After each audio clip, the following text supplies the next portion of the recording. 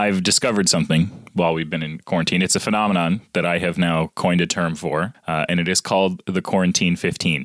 And it is how many pounds I have put on due to all the chocolate and beer that I am consuming while I'm trying not to be depressed about the world. Excellent. Do you have to stick to 15 pounds just to make it rhyme? I refuse to step on a scale. So you can't gain any more? I don't know, but it's Quarantine 15 rhymes, so it sticks. I got a rowing machine Nice. a while back, and I haven't been using it very much. So I was like, right, I'm gonna build an incentive, right? So I'm gonna do 3,000 meters, otherwise known as 3K, over the course of 30K. That was it. 3K was a bit easy, huh? I was going to say. 30K over the course of 2 weeks. You're never going to do that, let's face it. All right, wait. How do I? All fighting talk here. It's about 2K a day. How long does it take to row 2K? About 15, 20 minutes. That's it?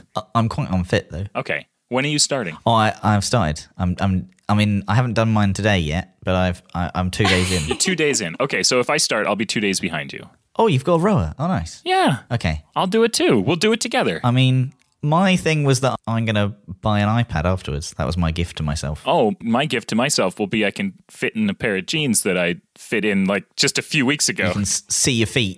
Yeah, I'll see my feet.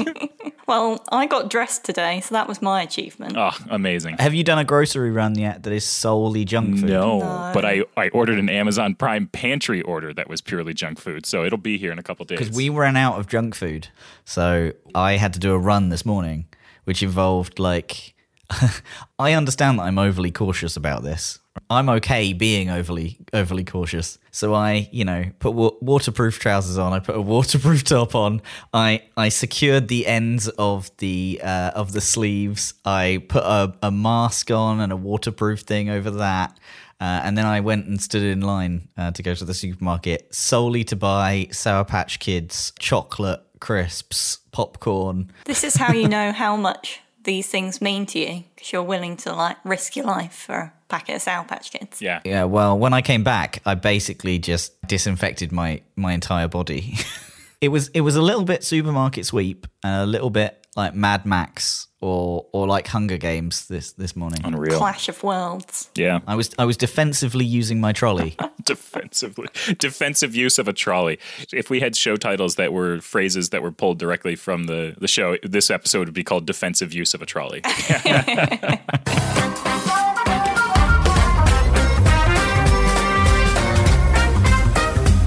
So, let's talk about the other big news. The fact that we're number 14 on the entire podcast list in Moldova. Woohoo! Thank you, Moldova. I was bowled over. Population of 4 million, don't you know? Oh, Moldova. I got to tell you, one of my absolute favorite countries is Moldova. It's just, the rolling hills, the wide open plains. It's a beautiful, beautiful country. And, if you haven't been to Moldova, you should go. The people there are so kind and so sweet and have wonderful taste in podcasts. Just fantastic. Rue, what language do they speak in Moldova? Oh, in Moldova, they actually speak Romanian, if you can believe it. Oh, you did get it right. Yeah. Okay, I thought you were going to say Russian. No. Come on. You're going to err on the, Are they part of the European Song Contest? So, sorry, are they part of the European continent or Union? Which did you ask? No, Eurovision. The most important of the Euros. Yeah. Yeah, Moldova has participated 15 times, debuting in 2005. Nice. Yes. I don't know why are we testing ourselves on Moldovan trivia? It's like you're acting like no one knows a ton about Moldova. This place it's amazing. Yeah. Their best result was in 2017 when they were third. Yeah. That was pretty good. Excellent. In 2005, of course, they sung Zobt Z Zub. That's correct. I don't know whether you pronounce the Z on the front, the Z. Oh, I said Z. You did say Z. How about that? That's weird. Are you okay? I once said vase, and my wife slapped me. Phase, yeah. A vase? Don't talk like an American. It's not vase. It's vase. You can say vase, or you can say vase. Vase. Vase. A vase. Yeah. What the hell is a vase? Vase. It's something you put flowers in. Oh no, that. Where's this conversation? I don't know. gone? Listen. I don't know. I think we just include all of it uncut as the intro, and then we go. Yeah. This is what self-isolation does to you. Yep. I think we need to move on. We've been talking for almost 27 minutes in, and we've talked 60% about Moldova, 40% about coronavirus, and So Watchtower Weekly is a good one this week. it is. This is the good news special, which I'm really happy that we're doing this because usually it's just here's all the terrible things that are happening in the world, but we got enough terrible things, so let's do some good news. All right, so first up from TechCrunch, WhatsApp introduces new limit on message forwards to fight the spread of misinformation. So in WhatsApp, you can actually forward messages to other people. And WhatsApp is imposing additional restrictions on how frequently a message can be shared on its platform in its latest effort to curtail the spread of misinformation. The Facebook-owned instant messaging service said that any message that has been forwarded 5 times or more will now face a new limit that will prevent a user from forwarding it to more than one chat contact at a time. They have already rolled this change out to users worldwide. The end-to-end encryption on WhatsApp, which the company is fighting for in several markets, prevents it from reading the content of the message, so it relies on metadata of a message to gauge its spread. Is all forwarding bad? Certainly not, the company wrote in a blog post. However, we've seen a significant increase in the amount of forwarding, which users have told us can feel overwhelming and can contribute to the spread of misinformation. We believe it's important to slow the spread of these messages to keep WhatsApp a place for personal conversation. I think that's neat. That's a neat idea. I definitely think it helps. Have you seen in every place that you look online now, like Instagram, in the App Store, on Twitter, like they all have these banners. I'm not sure whether it exists in the US or whether it's just something that the UK are doing, but everything has a banner at the top that says, for more information about coronavirus, head here, and it sends you to a link for us to the NHS. But this has been like, I think it was the chief medical officer for the UK was on the App Store as a card, and tapping that sent you to a video that looked like it was hosted by the App Store that played in line. And I just thought that nothing like that has ever happened before. And so I think these types of changes that tech companies are making to stop misinformation, this event has actually spurred them on to doing a few things that they must have been thinking of before this. They must understand why the forwarding of messages is so dangerous. And I think this change has come a little late, because, I mean, there has been massive misinformation spread about coronavirus, and especially in the UK around the lockdown and all the things that the UK are going through at the moment. There has been misinformation spread on WhatsApp. So I think this is a quick response to something that has happened in the short term, and maybe has happened in a few other countries as well. But all these tech companies coming together and providing this information almost at a level above their service, I think is really nice to see. Yeah, I agree. Have you been getting that? Have you seen anything in the App Store or on Instagram? Or Certainly in the App Store, yeah. But yeah, it's on a crazy amount of services. I just think having that information above the kind of content level, right? It's at an app level, massively helps with like misinformation. Yeah, for sure.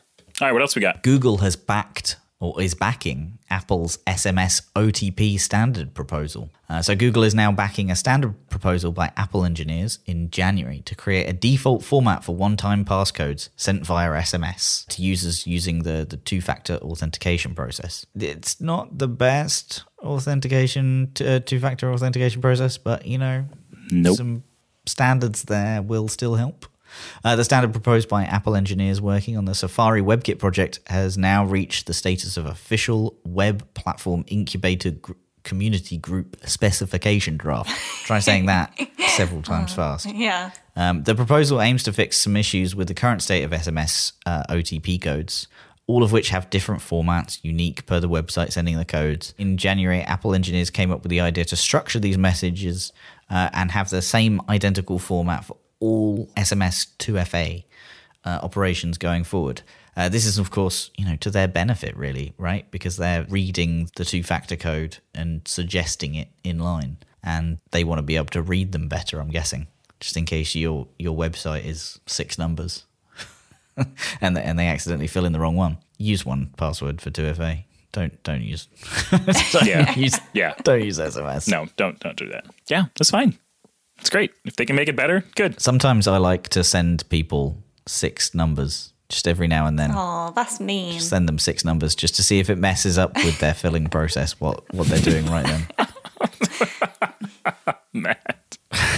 That's fantastic. I like that. It doesn't work very well. It does work sometimes, though. Do you just get a message back being like, is everything okay? Anna, do you want to tell us about Apple and Google partnering on some COVID-19 contact tracing? Sure, yeah, this is pretty cool. So across the world, governments and health authorities are working together to find solutions to the COVID-19 pandemic, so to protect people and get society back up and running. So in the spirit of collaboration, Google and Apple are announcing a joint effort to enable the use of Bluetooth technology to help governments and health agencies reduce the spread of the virus, with user privacy and security central to the design. Can we appreciate how dystopian the world is by someone saying the virus and us all knowing what they mean? Exactly what that is, yeah. The virus. Oh, it sends shivers down my spine, that did. Yeah. I mean, basically what they're doing is they're helping, right? Contact tracing is always going to be super manual. It just is. Like when you're reliant on it so heavily that if you miss one person, that person spreads to another 100 or whatever the R number is there. It's nice that these things can help, and it's nice that they can get together and do things so urgently, but it is just an enabler. It's not a replacement. I've been reading up a lot about contact tracing because it is quite interesting. It's one of the things that you're like, wow, how would they even go about that? But it's exactly how you think. It's an incredibly manual process. But in using things like Bluetooth, you can then see, how many other devices that's come into contact with, and then how many devices that someone else has come into contact with.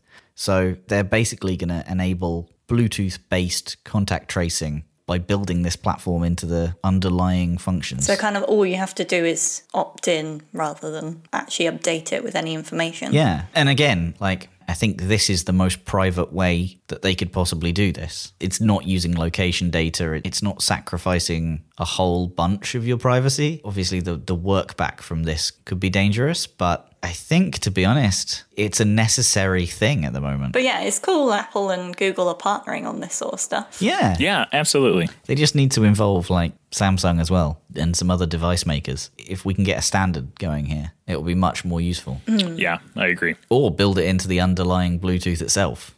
And then, can you imagine how many Bluetooth devices you bump into on a daily basis? Right. Like headphones and fridges. Oh, fridges. Oh, God. Yep.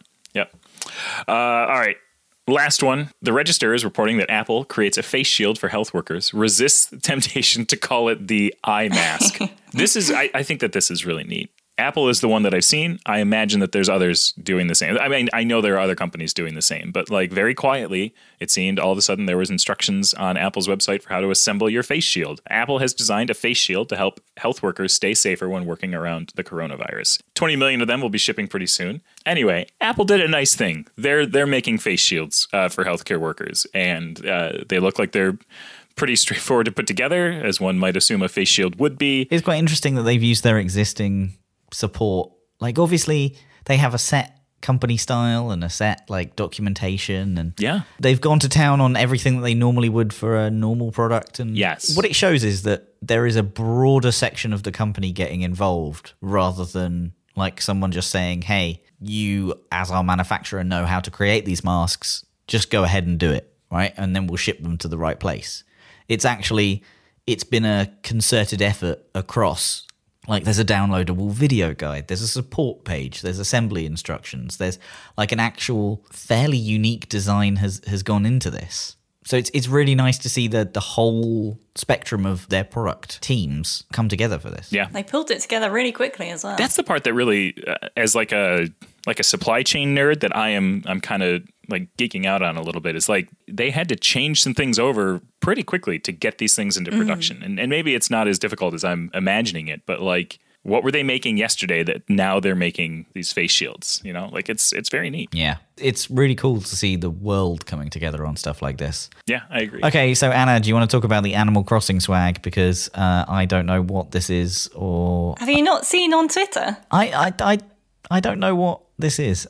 Animal Crossing is one of those games that we've talked about so much in the last couple of weeks that we've just it's just go to a place, knock some trees down and hit some people with a net, right? Like, No, it's doing chores in a video game, and I don't need to do that in a video But game. everyone is playing it right now. You two might not be, but everyone is playing it does seem like everybody is playing it. I don't care. And- Okay. But this is a little bit of good news because our designer Benji created some 1Password swag for Animal Crossing. So you can grab yours from the Able Sisters kiosk, apparently. Those are words. Yeah. I don't know what that means either, but it's pretty cool. It's pretty cute. If you want some 1Password swag, go on to Animal Crossing and... Oh, in Animal Crossing. Yeah. We can't give out swag at the moment. Yeah, I mean, this is easier to come by than the actual physical 1Password swag, right? Yeah, because I can't get to a post office. No. So in addition to our Animal Crossing swag that you can get on our Twitter account, we also our blog has been putting up a lot of stuff lately about working from home because, I mean, we are a remote first company. And so we've been doing this for many years and putting up a lot of articles about the different types of things that people might encounter when they're working from home and some of the challenges that they might run into. There's a lot of good stuff there. So you should hop over to blog.onepassword.com and check out our work from home series. It's pretty good. Yeah, I feel like everybody's publishing that type of content at the moment. Yeah, but ours is the best, though. Something that we've wanted to do for a while to talk about. I'm so glad that we're putting this information out there. I hope it helps people. Yeah. Who's our guest interview this week? So I spoke to James Linton, who has quite the history of sending prank emails. And Oh, really? yeah, I mean, he managed to prank the White House. Just the list of people that he managed to... I'm going to call it spearfish because that's what it really is. It isn't really a prank. It is spearfishing. Everybody knows that this is wrong. But he changed his ways. He now works in security. And so, yeah, we had a good chat. Joining us today is James Linton. You may know him by his alias Sinon Reborn, the email prankster who tricked an incredible number of and notable figures back in 2017, including Harvey Weinstein, Eric Trump, Anthony Scaramucci, Ann Coulter. James now works as a threat researcher, social engineer, and speaker. So welcome to the show, James. Nice to be on. Yeah, it's good to speak to another human that's not in the house. Now, you've had quite the history, so let's start back at the beginning. Can you tell us what you were doing before all this and what initially motivated you to start this emailing, hoaxing adventure? Yes, definitely. I mean, for my whole, what our class is now my previous career, I was a digital designer. So I designed websites, kind of marketing emails, some brand work, ad banners, things like that. So I guess I kind of had a bit of a background in the psychology of, not necessarily just colours, but messaging and kind of the slightly coercive ways of advertising. So my love of psychology kind of built upon that, I think. And, I love my career. I worked as a freelancer. I worked at really well-established and well-known companies. But then there was a point, maybe, it's probably about 5 years ago now, and I just didn't get that same buzz from it anymore. I'd kind of, to use a slightly corny phrase, I felt like I'd fallen out of love with it. I'd enjoyed it that much to then feel this kind of complete ambivalence to it was something that I found really hard. But obviously coming up to 40, financial commitments, dependents and stuff, it's hard to step off that career ladder and start fresh somewhere else. So I think my head was searching around for something to do, but it hadn't really found an ideal vehicle for that to take. And it was purely by accident that I created my own vehicle. Yeah, I think sometimes the nature of being a designer is exploring this kind of stuff. Like I have absolutely, and I'm a designer as well. I did, back in university, do the whole getting the letterhead from the university and writing a few letters to my flatmates, that type of thing. I think it's the nature of looking at something and thinking, I could really easily recreate that. Yeah, I think creating hoaxes and stuff is much easier when you can kind of disassemble stuff and then reassemble it. Yeah, completely. And I have this very, I guess it's almost algorithm-like, my way of viewing at things, possibly because I'm autistic, but it does create this kind of series of building blocks that it can kind of switch around and interchange. And I think it was kind of this constant, to be honest, at times quite tiring, constant mentally turning stuff over and thinking at it from different angles, that I was just sat there one day and I was looking at the Gmail interface that we used at work at the time. And obviously as a designer, I knew that things were becoming more pared back. Things were trying to become personalized, it would go like, "Hey Dave," or something like that. It wouldn't say a full name and then the email address. These things, the technical bits, were starting to regress backwards, which it's hard to find an argument for. People, if it was there perpetually, I think people would just blank it out anyway, mentally, from seeing it too much. But it kind of dawned on me that the only thing that was making an email authentic to a recipient was the name at the top of it and the content. I thought, well, if you match the tone of voice and you match the display name, then somebody wouldn't have any reason to question what was in it. So it was that kind of little nugget. I must say at the time, I was blissfully unaware of the level of the use of this type of stuff in cybercrime. Not being an employee that was sort of outwardly facing, my email address didn't really attract a huge amount of sort of enterprise phishing or things like this. So whilst I got some to my personal email address, I was kind of discovering all this without having all the knowledge of that behind me. So it was quite interesting how essentially I became on the same level as what an email scammer criminal would be doing. I was obviously not doing it for malicious reasons, but yeah, it just seemed a huge flaw in the kind of email framework, that somebody could say they were someone else and then it was very much down to the recipient to try and spot that. Yeah, I really can't believe that in the world that we live in today, a lot of email clients still don't have, like, I use the Gmail web interface because it does provide some kind of, this person has the same name, but it's not the same email address as you usually email. There's nothing in a lot of email clients, like absolutely no protection against that type of thing. It's reliant on you looking. Yeah. I mean, mail, Apple have a huge share of, email management and inbuilt apps, and they've now made it harder. It's now, I think it's 2 full clicks to get down to the sender's email address. It used to be just 1. So they're actually making it trickier to interrogate the emails you're getting through.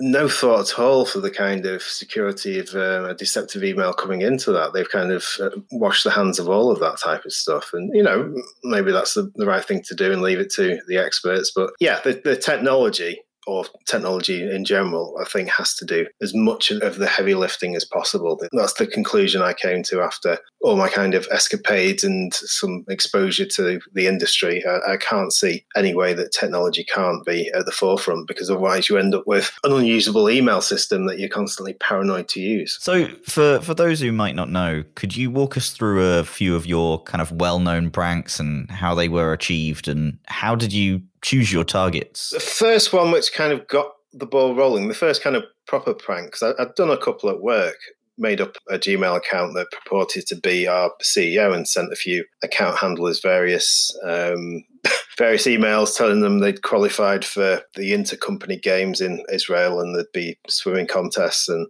general knowledge and all this stuff. And at the time, I was kind of sprinkling in little phrases that our CEO used just to keep the kind of signature of the entire thing semi-believable. And this one kind of backfired on me, though, because I turned around in my chair. We have a gantry which goes across to where the CEO and the CFO used to sit. And the lad that I'd done the prank on was walking across his gantry to thank the CEO for the opportunity that he's just given him. So I panicked a little at that stage. I could see the CEO's face kind of screwing up a bit and kind of just looking completely unaware of what he was being told. Luckily, he didn't kind of dig too deep into what I'd done. So I knew that it had potential as a kind of prank device, I guess, a kind of virtual custard pie in some respects. So taking that, at the same time, running concurrently with this, I was also struggling a bit with the high street bank that I used at the time. And it was reaching a stage where I call it kind of corporate ghosting, where it just becomes very easy for a company to kind of give their final answer and that's kind of it. They're a bit like the adult in the conversation. They can just kind of look down at you and they don't have to kind of engage with you. And it's not in their interest to acknowledge that you still have a grievance. And that used to really frustrate me. And with products and services, which I'd previously been unhappy with, I would find the email address of the person that was kind of highest up the chain that could sort it out. And I would send them, a genuinely heartfelt email. And often it would get some action off the back of it. So there was the kind of power of that, which sort of cross-merged with the pranks, I guess. It turned out that after feeling that I couldn't go any further with the dispute I had with my bank, that I kind of knew I wouldn't get any financial resolution, but I thought I could maybe have I guess the last laugh, I think it was, some of this was slightly ego-driven later on. I'll happily admit that. I think it was a reaction to me feeling frustrated by my career in some ways. But yeah, this High Street Bank disagreement, I decided, right, I'm going to basically prank you. I'm going to pretend that I'm the chairman of this bank. Now, the chairman seemed a good character to pick because they always seem to speak in fairly effusive terms and not really have to. They can kind of say everything but nothing at the same time. So I kind of wanted to have this slightly hammy, overly ornate language that I was going to use. That was kind of the juxtaposition, I think, against the what I was, which was, a tattooed, slightly angry designer. So kind of mixing those two together seemed like a beautiful mix for me. And he fell for it. I pretended I was the chairman. We had a fairly quick exchange back and forth. It had a good cadence to it. I was, at the time, lying on my bed watching Netflix.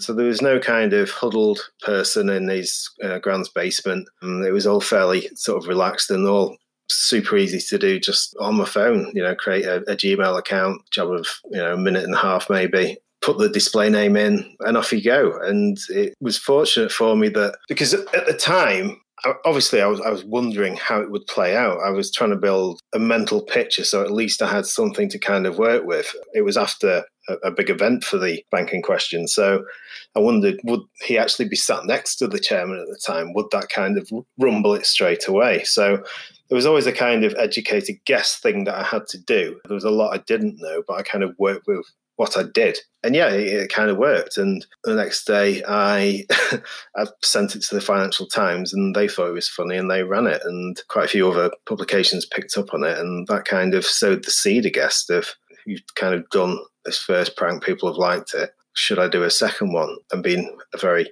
dedicated and mildly obsessive person, I thought, let's explore this a little further. Again, not in a malicious way, but let's see if it is this easy at a few different places. Were you ever surprised with any that did come back? Or was it a surprise every time? I think after the first couple of different banks that replied to me, because I always assumed that it would just be locked out dead by the technology. If somebody was doing this display name deception, or if it was even an external email, then it would kind of come into a sandbox, or it would be flagged up, or there'd be some way of it being highlighted and then mitigated. But it seemed that wasn't the case. And I thought, well, this seems like a bit of a flaw. Obviously, in certain cases, you could wonder what the use of it would be. But we're reaching a stage where even the smallest of details, can make a huge difference. 140 character tweet from a certain person can cause mayhem. So we're reaching a stage now, I think, where the security of emails, as important as it's ever been, if you can take over a narrative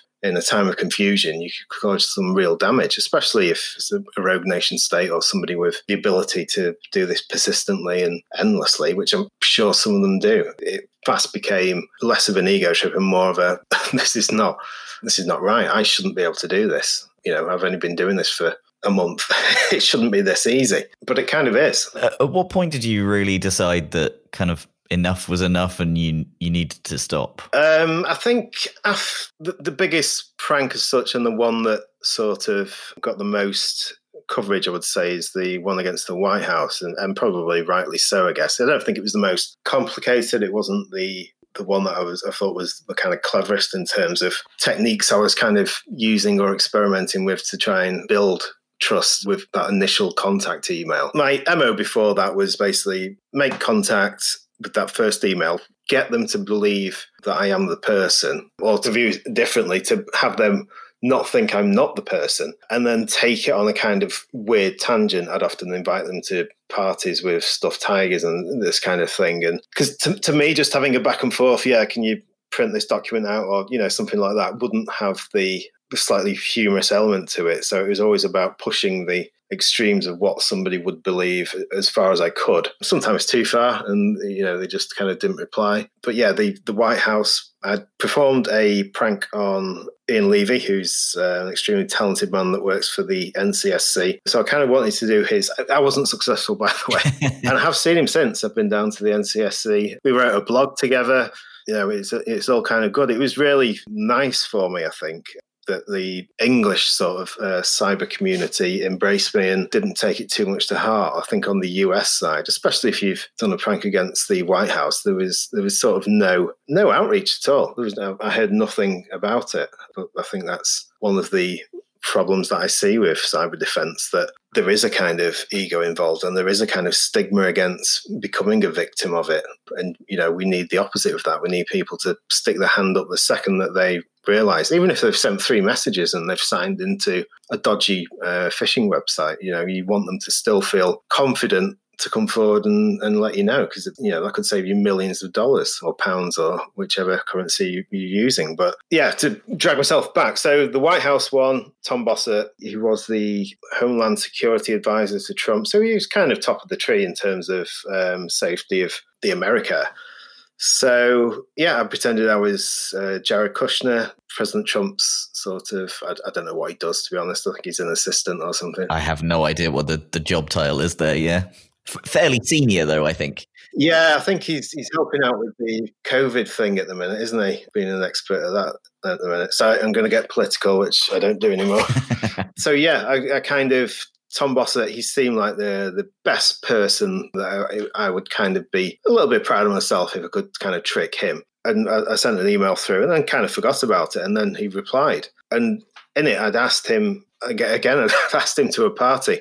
I think because I never go to parties, I felt like I should invite lots of people who I know will not come. So the hook that I used in that, because this was the nub of the whole of social engineering framework in my mind, which is the relevancy of the message. Why is it relevant to the person that's reading it? Why should they care about it? Why is it so specifically relevant that your head subconsciously goes, this isn't a malicious message? We're kind of used to phishing messages being a little bit vague and a little bit blurry around the edges, and to put in just a small fact which rings true and which possibly could only really link the two people. That's a brilliant thing. That's a powerful thing I've since learned. And I basically put in Tom Bossett's name and Jared Kushner's name into a Google News search. And I think 2 articles down, there was reference to a trip to Iraq that they'd made together. So I kind of pivoted off that and thought, well, they must have eaten in Iraq. I don't know if they ate at the same places. It's possible. So I just kind of referenced, the party will have, hopefully be good as the food which we ate in Iraq. So I didn't specifically say they both ate together. I kind of generalized it a bit, but there was that sort of reference. There was that hook, that thing that hopefully diffused the sort of subconscious bomb waiting to go off that says this is a hoax. And he sent me his personal email address as well, which was a nice little cherry on the top.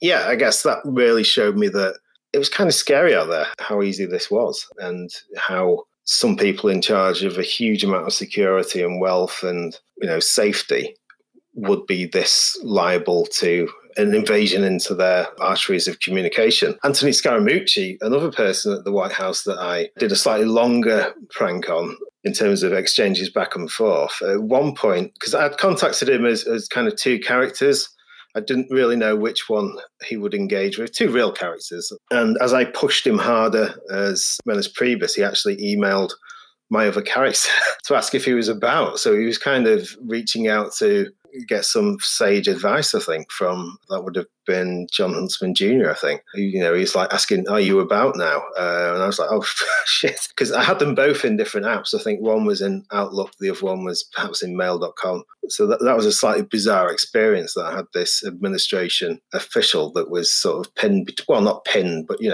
bouncing between 2 people that I decided to pretend being, from another country, sat on a bed watching a shark documentary on Netflix. So yeah, the power and the possibilities for bad things was always a bit of an eye-opener for me, I must say. Do you think that this kind of way into security, I'm not saying that other people should try it, but do you think this way into a security career has kind of given you an insight into how these social engineering tricks and elements work? Yeah, I think it's given me more than I even realized as time's gone on, and I've learned more about the industry and about email security specifically, because at the beginning I knew I was catching up for not having, a 10-year or 20-year career before me in this industry. So I fast realised it was so big and varied that it was pointless to try and become good or proficient at more than a few things. It was interesting that as that's developed, how the social engineering has developed, because, we do actively engage with bad actors and stuff, people that are cyber criminals, I guess. And whilst some of them may not be, as intelligent or not seem as intelligent or not have as good a grasp at English, perhaps, as a Wall Street bank CEO, the social engineering is different. It's a more nuanced thing, and it's a more done with team objectives in mind rather than kind of what will personally make me laugh. And it's small things like, if you're engaging with a scammer, I don't want to make them better at what they're doing. If they're making spelling mistakes or, if they're being too pushy, if they're sending like 4 messages into me in the space of 10 minutes saying, have you made the transfer? Have you made the transfer? I kind of want to work around that and leave that in, because that kind of behavior in another person's inbox might be the thing that highlights it to them as being, malicious. That might set off the alarm bells for them. So there is a real depth to it once you start digging through, and a lot more strategy. I think my pranks at the time were just, they were a firecracker. They were kind of done and gone in 12 hours. So that's a very accurate timescale, isn't it? Sometimes it was more than 12 hours. I did one with Katie Hopkins that went on for a week. And yeah, I think the previous experience is super useful. I'm kind of shocked sometimes how useful it can be. It was only a 4-month period I was doing the pranks over, but it was a really intense learning experience. And I did every single prank or engagement. There was something that I took away from it. Coming to work at Agara, it was nice to see how the technology could do some of the heavy lifting, because I always say it like this, because if somebody works for company X and they will potentially get into trouble for missing or for, putting their details into a phishing email. So you then putting the responsibility on them to maintain a clean sheet, to not ever let that happen. But the only way they can do that, it's like having a customs checkpoint, and you say to them, right, I want no illicit stuff to come through that checkpoint. The only thing you can do to ensure that is to actually pull apart everything that comes through and check. Otherwise, you're not giving them the tools that they need to be able to proactively do that. They're always going to be on the back foot. So the technology has to do all the checking that you won't let them kind of do, if that makes sense. It's only that way that you can have a fairly secure email ecosystem. And passwords, I'll finish on passwords, because that's one of the main things as well, which obviously I've changed some of my behaviours since I've got involved in InfoSec, and passwords and the non-repetition of passwords and using passwords that weren't ones that I could remember. I think that's the kind of pivot point for me now, and adding 2-factor to maybe not every account, but, to certain, especially like my main email account and things, do not take the default settings in anything as the ones you should stick with. In social media, do look through every setting in there and check that it's right for you, because they want you to connect with everyone. You may not want that. So, turn off it can view my contacts and pair me and things like this. So take a little bit of time, I think. That's the one thing that I've changed, because, it's my data, and I may as well take a little bit of responsibility for what it gives out. That's some great advice. I think that's a great place to say thanks very much for joining. Oh, no problem. So has anyone been using the Ask 1Password hashtag on Twitter these days? They have, yes. So Tom on Twitter asks, I'm curious, I see y'all are starting to use Rust. What considerations did you take when using something so relatively new in production? So, nice question. So this one's interesting, and Rustam, one of our founders, and I were talking about it just yesterday. Rust was introduced back in 2010. And so it's been around as a programming language for a decade now. And it's not new. It really isn't new, but it also is not something that has been in the mainstream. However, I think that people would be surprised at how many products, how many apps they run on their computers today actually have Rust components in them. Firefox, if you use the Firefox browser in particular, like there's huge swaths of that are written in Rust. And so what considerations did we take into account? There was quite a bit. performance of the language itself, or performance of the programs that are written in the language in particular, memory safety, thread safety, things like that. These are all things that Rust really excel at. We also looked at ease of use. Some languages are just easier to write in than others. Rust, I would say, is probably on the harder side, not so much because of the syntax, but because the compiler is very, very particular about what it allows you to do. And so in the beginning, you spend a lot of time sort of arm wrestling the compiler and usually losing until you get something that works. The other thing that we took into consideration was the size of the standard library. When we look at something like Go or Swift, there's a huge standard library there with a lot of sort of built-in functionality. Rust is actually on sort of the other end of the spectrum, where their standard library is pretty small, and so you end up using a lot of third-party what are called crates or modules to do some of the more basic things. Like even networking is sort of, you have a bevy of third-party crates that you could use to bring in stuff like that. So that's something that we do think about when considering the use of a language. And each one of those things brings with it its own challenges. Like if you go with a language that's easier to write, maybe it's less memory safe. If you go with something with a smaller standard library, you have to do a little bit more due diligence of evaluating the safety of using a third-party framework for that same thing. But in the end, the language is cool. Like I've been, writing some stuff in it, and it's really neat. Like you can do some really cool, safe, fast things with it. The other thing is that it allows us to target all the platforms that we deploy on. So that's really the biggest consideration for us when we're looking at targeting iOS, Android, Mac, Windows, our web app, our web extensions. Each one of those things is, the language has to be able to be built and run on those platforms. And so any languages that couldn't were dropped off immediately. A lot of different things come into play when you're building something as complex as a 1Password app that you need to think about when you're picking a language. Nice, like that. Let's do the last one too. Yeah. Unless you're sick of hearing me talk.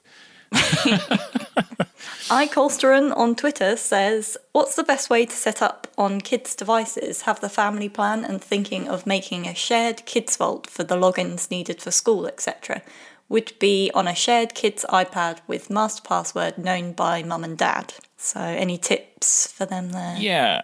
So we have an iPad that the kids use for schoolwork. And originally I had my sons and daughters, accounts and everything set up in the shared family vault. But that got annoying as we started adding more of them, as there was, because there was like a Google login for my daughter, and they both have Apple IDs and stuff like that. And so recently, what I ended up doing was creating a vault specifically for my son's information and another vault specifically for my daughter's information. And I set up 1Password on their devices to show those vaults by default instead of like the normal family vault. It is still using... I have it set up with my account. I'm probably going to add my daughter to our 1Password family account instead and give her her own password and then give her access to just the vaults that she needs so that she doesn't get access. Like right now, if she were to open up 1Password and auth with Touch ID, she'd get like all the banking information and everything else. So maybe not necessary. So I should really go and tune that down. But yeah, having a separate vault set up for them is a good move and seems to work really well because they can, on the iOS device, they can log in using the QuickType keyboard, the 1Password autofill support there. And it seems to work really well. Nice. Some good advice. Thanks. Shall we move on to real or not real to close us up? Yeah. Yes. But also this segment really sort of gives me agita. Like I just, nothing makes me question myself to my core like this segment is what I'm finding. And I don't necessarily enjoy that. There's a level of self-introspection here that I'm not mentally prepared for. I'm also not very well equipped to read this word. I have been practicing this all week, so I'm going to give it a go. Oh, okay. So, are you ready? Hippopoto monstros esquipt aliophobia is the fear of very long words. It's not. It would be weird to have a fear which is the thing itself, right? Yeah. It would be, yeah. This is the fear of very large animals. Of hippo. Because it's a hippo monstrous. That's correct, yes. I'm going to say this is the fear of very long words. Because I think the person who was making a really long word was like, yeah, I'm afraid of this thing. Oh, look, I found it. So we're going divided. Matt's going real, Rue's going not real. That's correct. Yeah, we're not usually divided on this. No. No. So this is in fact real, And yes, very ironic that it's one of the longest words in the English vocabulary. So the term describes a social phobia of long words. I mean, that's a weird thing to be afraid of. Can we agree on that? Like, that's just a strange thing to be afraid I of. don't think any fears are really rational. No. That's true. Some more than others. This one, less so. But still, Yeah. Can we just admire, my pronunciation of it though? it was really good. Yeah, I'm sorry. You want credit for that? Well done, Anna. Yeah. I've been practicing it all week. some of the best work I've heard in a long time. Thank you. So good job. And on that note, I think we can say, love you, Rouge. Love you too, Matt. Love you, Anna. Love you guys. Bye.